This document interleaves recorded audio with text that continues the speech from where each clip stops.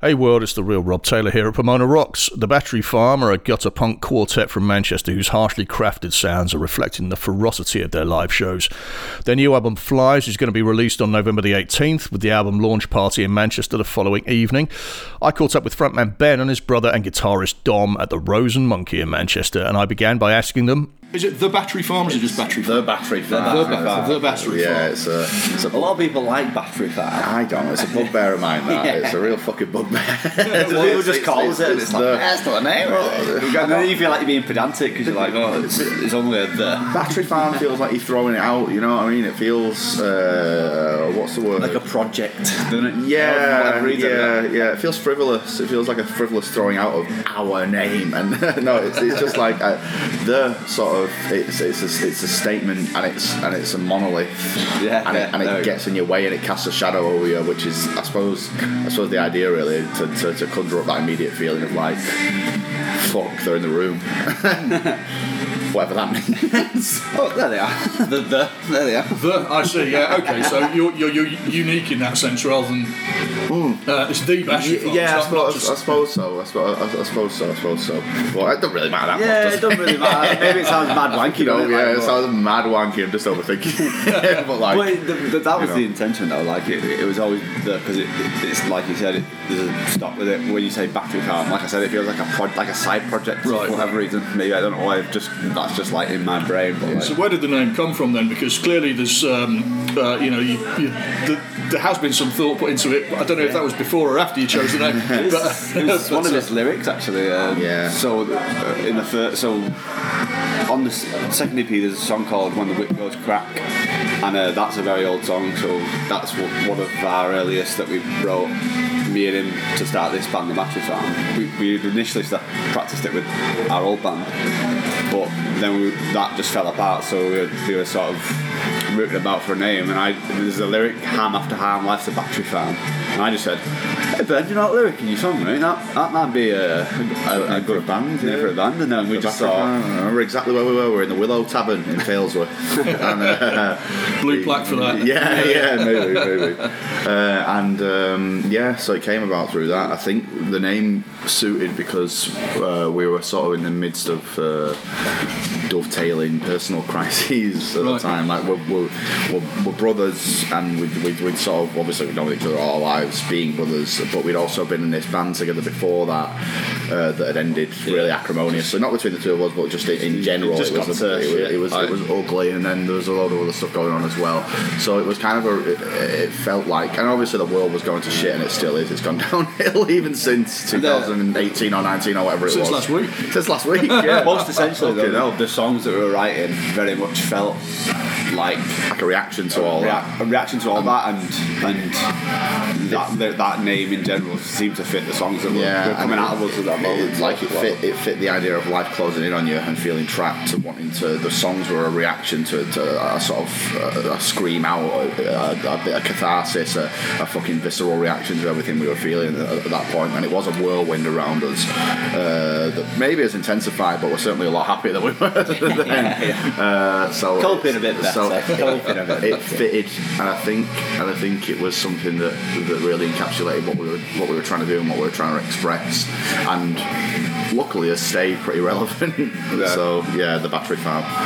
Cool. So tell us about the songwriting then, because Dom, you've already signalled that Ben writes some of the songs at least. Do you write all the lyrics? Do you write all the songs? Is it a collaborative effort? I write most of the lyrics. Ironically, my favourite Battery Farm song is "We're at the Top" from our last EP, which Dom wrote the music and lyrics for. So I get one decent set of lyrics every half a decade, so it's like... But they don't go to waste. They don't go to waste. Which is good, yeah. But the rest of them get burnt, I'm telling you that. I've seen some shite. I've written some shit, to be fair.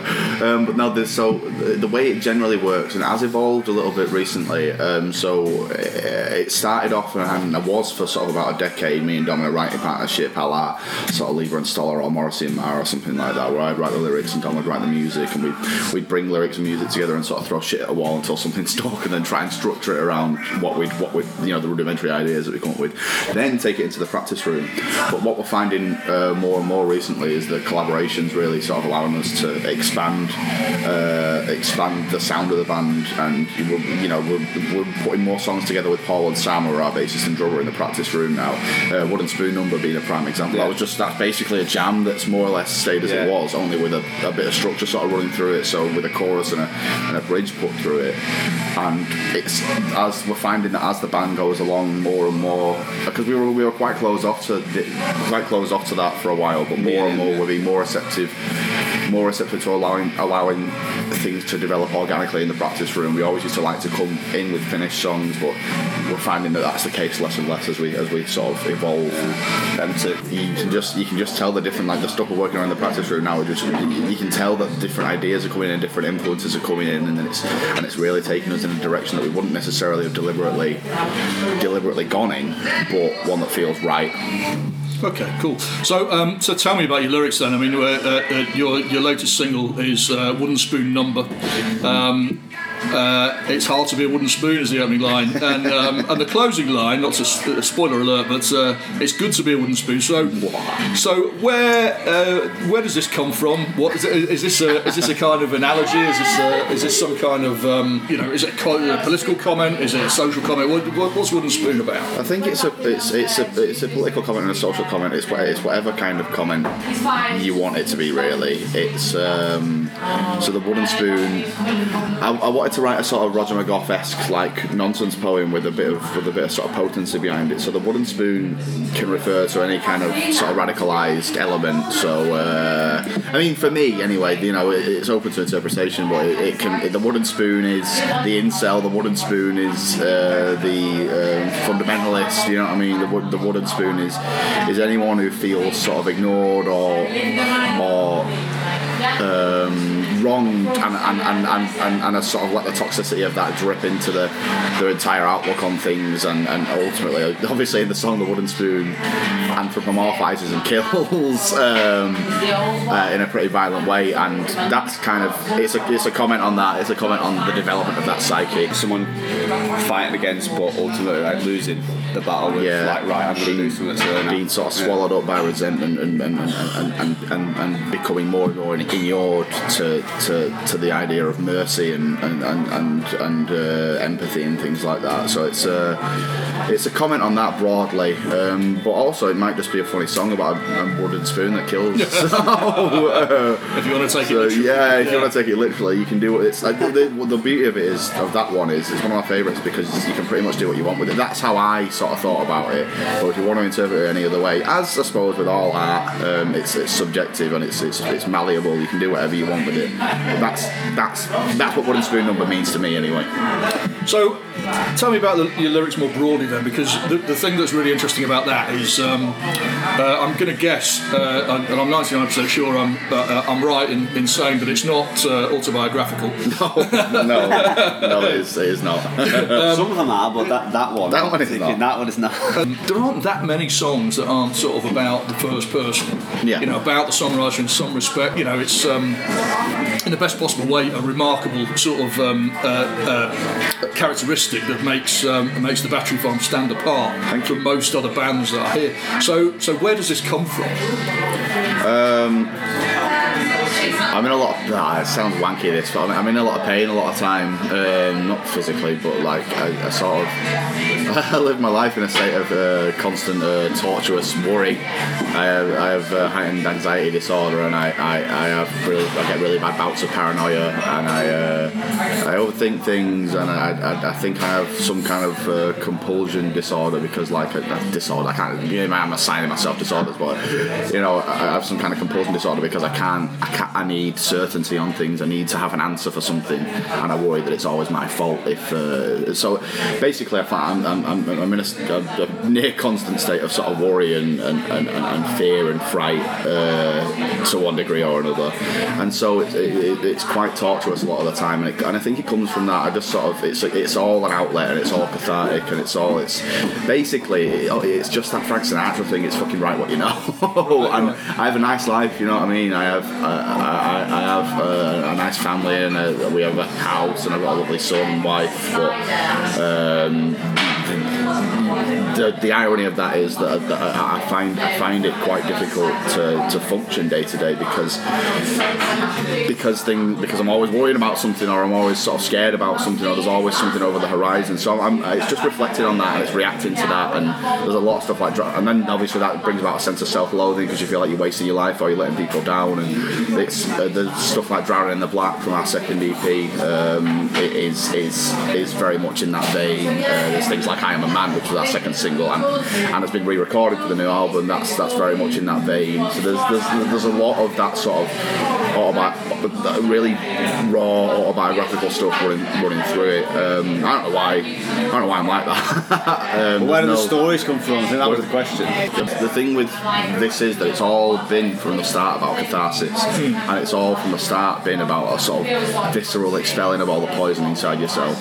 We're about joy, ultimately. We're about bringing something good to people, and if it gives people, and again, I write for me really, but if part of that is also a nice perk of that is relating my experiences can give, hopefully it gives people something to relate to and feel less alone over, and that might be a bit of a cliche, but that to me is a big, and I've had it said to me, and that's sort of a big positive of it for me. So there's a lot of autobiographical stuff, not from my life, more from my mind, if that makes sense. So that's where that all comes from.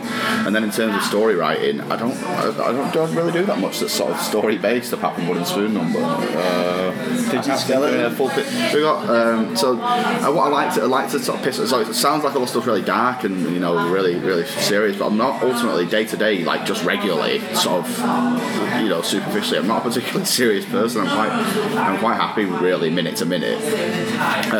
But like, so there's stuff like A Full Pigeon Skeleton Lying at the Side of the Road, which was the B-side to A Working Class Lad, that's just about the time I saw a pigeon skeleton that was pristine at the side of the road. And there's stuff like I've Never Been to Gorton, which is just about the fact that I've never been to Gorton in West Manchester. So there are moments of brevity in it that whenever I just feel like sort of being silly or expressing an idea in a sort of silly way, it's handy to be able to tap into. And just to explain to our overseas listeners, Gorton is we're in Manchester. Manchester's the home of Pomona Rocks. I grew up here.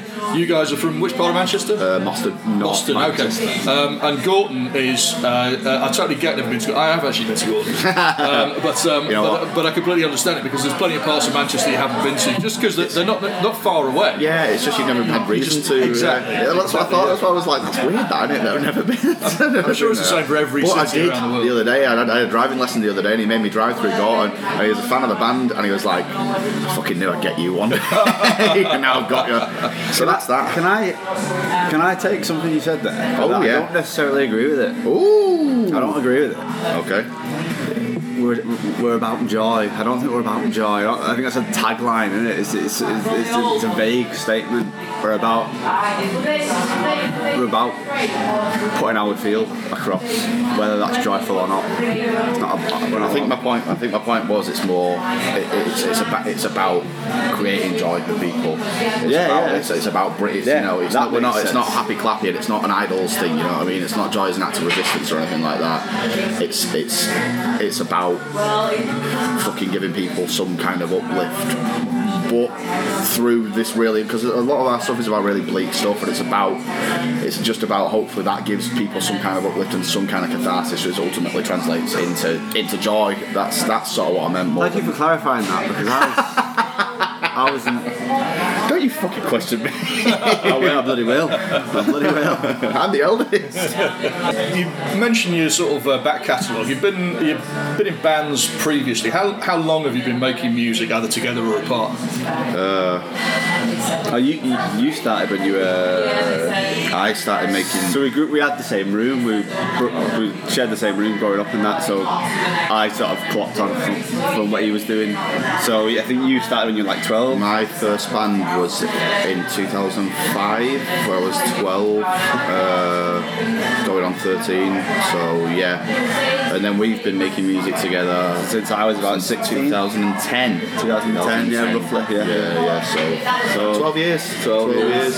Just under 12 years, I think we are. It's been a long time, and we've always written together and always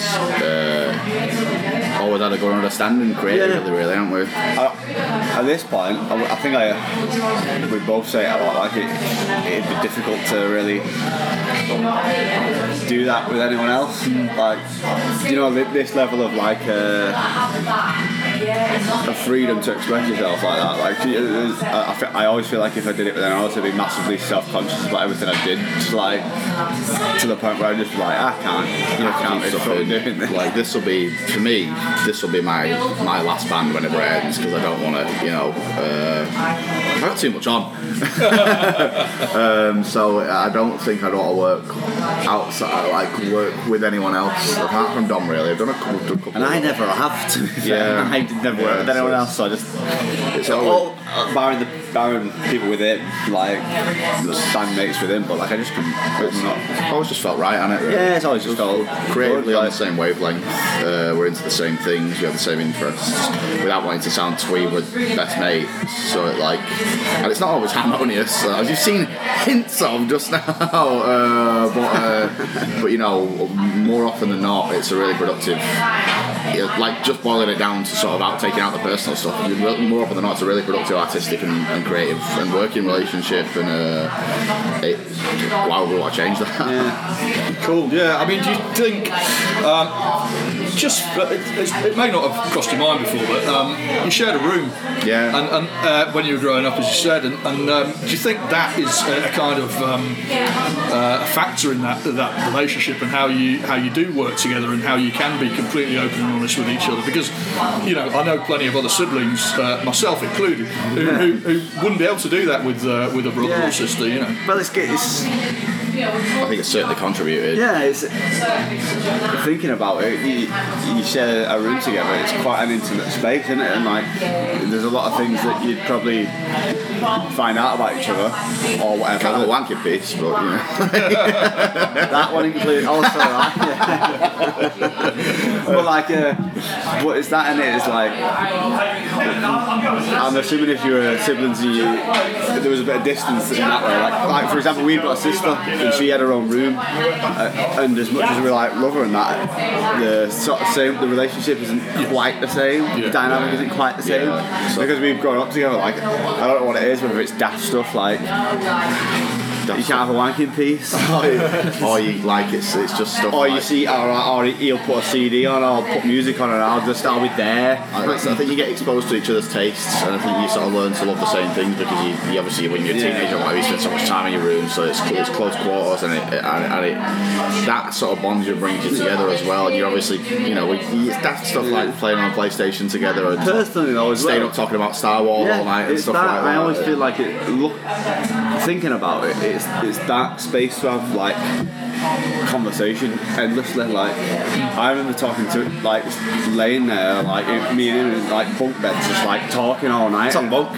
Yeah, pecking my mum's head like, or my stepdad are coming in, just get to sleep. Because we just end up like talking about shit all night and you forget how loud you've been. Yeah, because you're like listening to each other and it's that sort of like, that's what I mean by it's like that intimacy, what you don't necessarily get outside of it, and that's why in later life I guess you become really good mates, you have an understanding of each other, then you can, then if you are like artistic, you don't feel ridiculous like exposing that side of yourself to someone who already knows it, like. And then you go on to wild international success, which is the main thing. Is that what you're aiming for? No, I don't know what we're aiming for. To be honest, we've spent so many years taking it all very bloody serious, far too seriously. With the Battery Farm, the main thing has been, first of all, catharsis, but also concurrently to have a sense of enjoyment about it and just to sort of like have fun.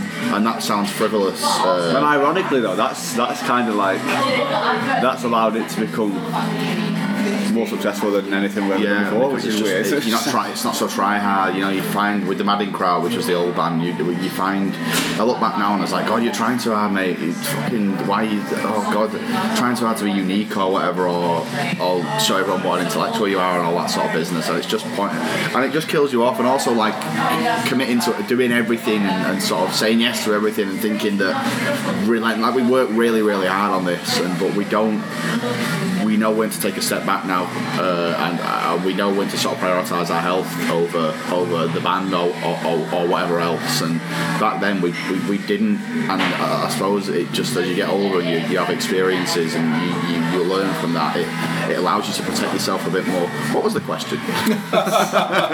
Are you looking for international success? Oh right, fucking hell. So to get to the point, it allows you to protect yourself a bit more. So to that end, eventually at some point, we're just taking it as it comes basically, and we're looking to grow and fucking move forward all the time. That's the reason we do everything we do, is to just try and move forward. And if that entails international success, then I'm not going to turn that down. But also, you know, ultimately the main aim is to just enjoy it. Yeah. Just enjoy it, and that sounds trite, but that's what it is. For once, a small little cluster of people seems to be interested in what we're doing and what we're releasing and stuff. So why not just keep trying to build on that? Yeah, exactly. We can. So as long as it's still fun, exactly. And as long as it still means something, then we'll just keep going and see where it takes us. Excellent. I think there's from what you've described, what you've sort of latched onto now is authenticity, because you're doing what you want to do and you're doing it because you want to do it, and I think that people can smell that. You know, they know when if you're trying to be a commercial success, then it's a little bit contrived. You know, nobody can blame you for trying, for wanting success. I don't think there's anything wrong with that at all. Not at all. One of the reasons I set up the podcast is to help bands be successful, and I think a lot of bands are actually a bit ashamed of being successful, a bit kind of like, they feel like they have to donate everything to charity. Exactly. And I get that, and I think I'm not ashamed of being successful or anything like that. I don't really care about that. I don't really care that much about it either. I just want to feel like it matters to people. You know, I hate playing dead gigs. I fucking hate it. Everyone does, obviously, but I really hate it. So I want it to feel like that's success to me, that fucking matters to people. I don't care how small that sort of thing, that conglomerate of people is. That's not the right word, but either way, I don't care how small that sort of section of people is. If it matters and people are interested and you know people are hearing what we've got to say, then that's success to me. Like and again, like Dom sort of alluded to, and like you've alluded to yourself, Robert, there's no shame in sort of aiming for commercial success or whatever. It's as with everything, it's sort of each to their own.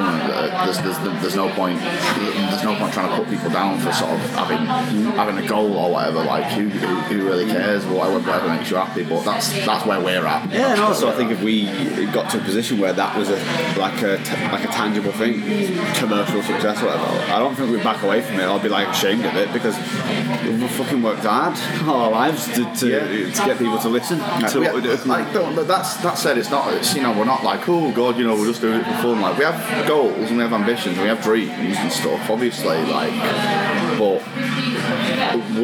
I think the point I'm trying to make is if those dreams don't happen, then it won't kill us. You know, in the old band it would have been, oh God, it's all or nothing, and we'll be destroyed and bitter if we fail and stuff like that. Naive stuff. And you know, fuck all these normies and stuff like that. And it's just like, oh, shut up, you prick. Fucking hell. So like, we're just sort of taking it as it comes. Yeah, cool. And so we talked about your sort of past and how you develop. We've talked about international success.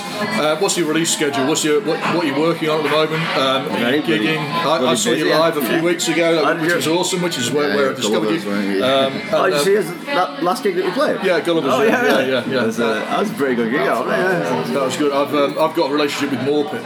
Oh yeah. Right. Okay. So it was, I was actually all set up for a really nice, quiet night in, because I didn't think I had anything to do. Then I saw on Instagram Morpeth playing. I'm like, fucking hell. They were great. They were really good. Yeah, they are really good. They were great. It was a really good night all around, actually. But yeah, in terms of what we've got coming up, Shite loads. So we're in Dolgellau in Wales on the 15th of October, which I had never heard of until we were booked for it, so that's exciting. It's near Snowdon, apparently. Then we're in Liverpool the week after that on the 21st at Jacaranda. And then the 19th of November is our album launch gig for Flies. So the debut album Flies, which features Wooden String Number and The Working Class Lad, the last 2 singles, that's out on the 18th of November, and then the album launch gig is on the 19th. I think there are less than 20 tickets left for it now, so it looks like it's been sold out. So we've got that coming up. And where's that? That's at 33 Oldham Street, just down the road from us here, in Manchester. And then what we got? We're supporting Evil Blizzard on the 16th of December for Blizzmas at Gorilla. We never played Gorilla before. We supported Evil Blizzard in February, and they're one of our favourite bands ever. And yeah, they've just asked us back, and it's fucking great. So I'm well pleased. So that's going to be good. And then into next year, we've got a very special. We've got a tour in February that I can't say too. Yeah, first tour. It's a support tour, and I can't say too much about it yet, just because the final details have been ironed out. But that's going to be really good. Got the email from it, and it's weird to see like a list of sort of dates, and you're like, whoa, that's not tough. Yeah. How many dates are there? There are 6 dates. 6 dates. Okay. Yeah, right. so it's not a mega tour or anything like that. Well, just UK, Europe. UK. Right. So it's. I don't think there's any Scottish dates, but there's a couple of Welsh dates I think on there. So it's England and Wales really. Right. But yes, and then into next year we've got festivals and other couple of things we've got to announce yet. But in the main, it's the album launch. Everything's gearing towards the album launch. So before the album launch, it's a lot of video editing and like t-shirts sorting out.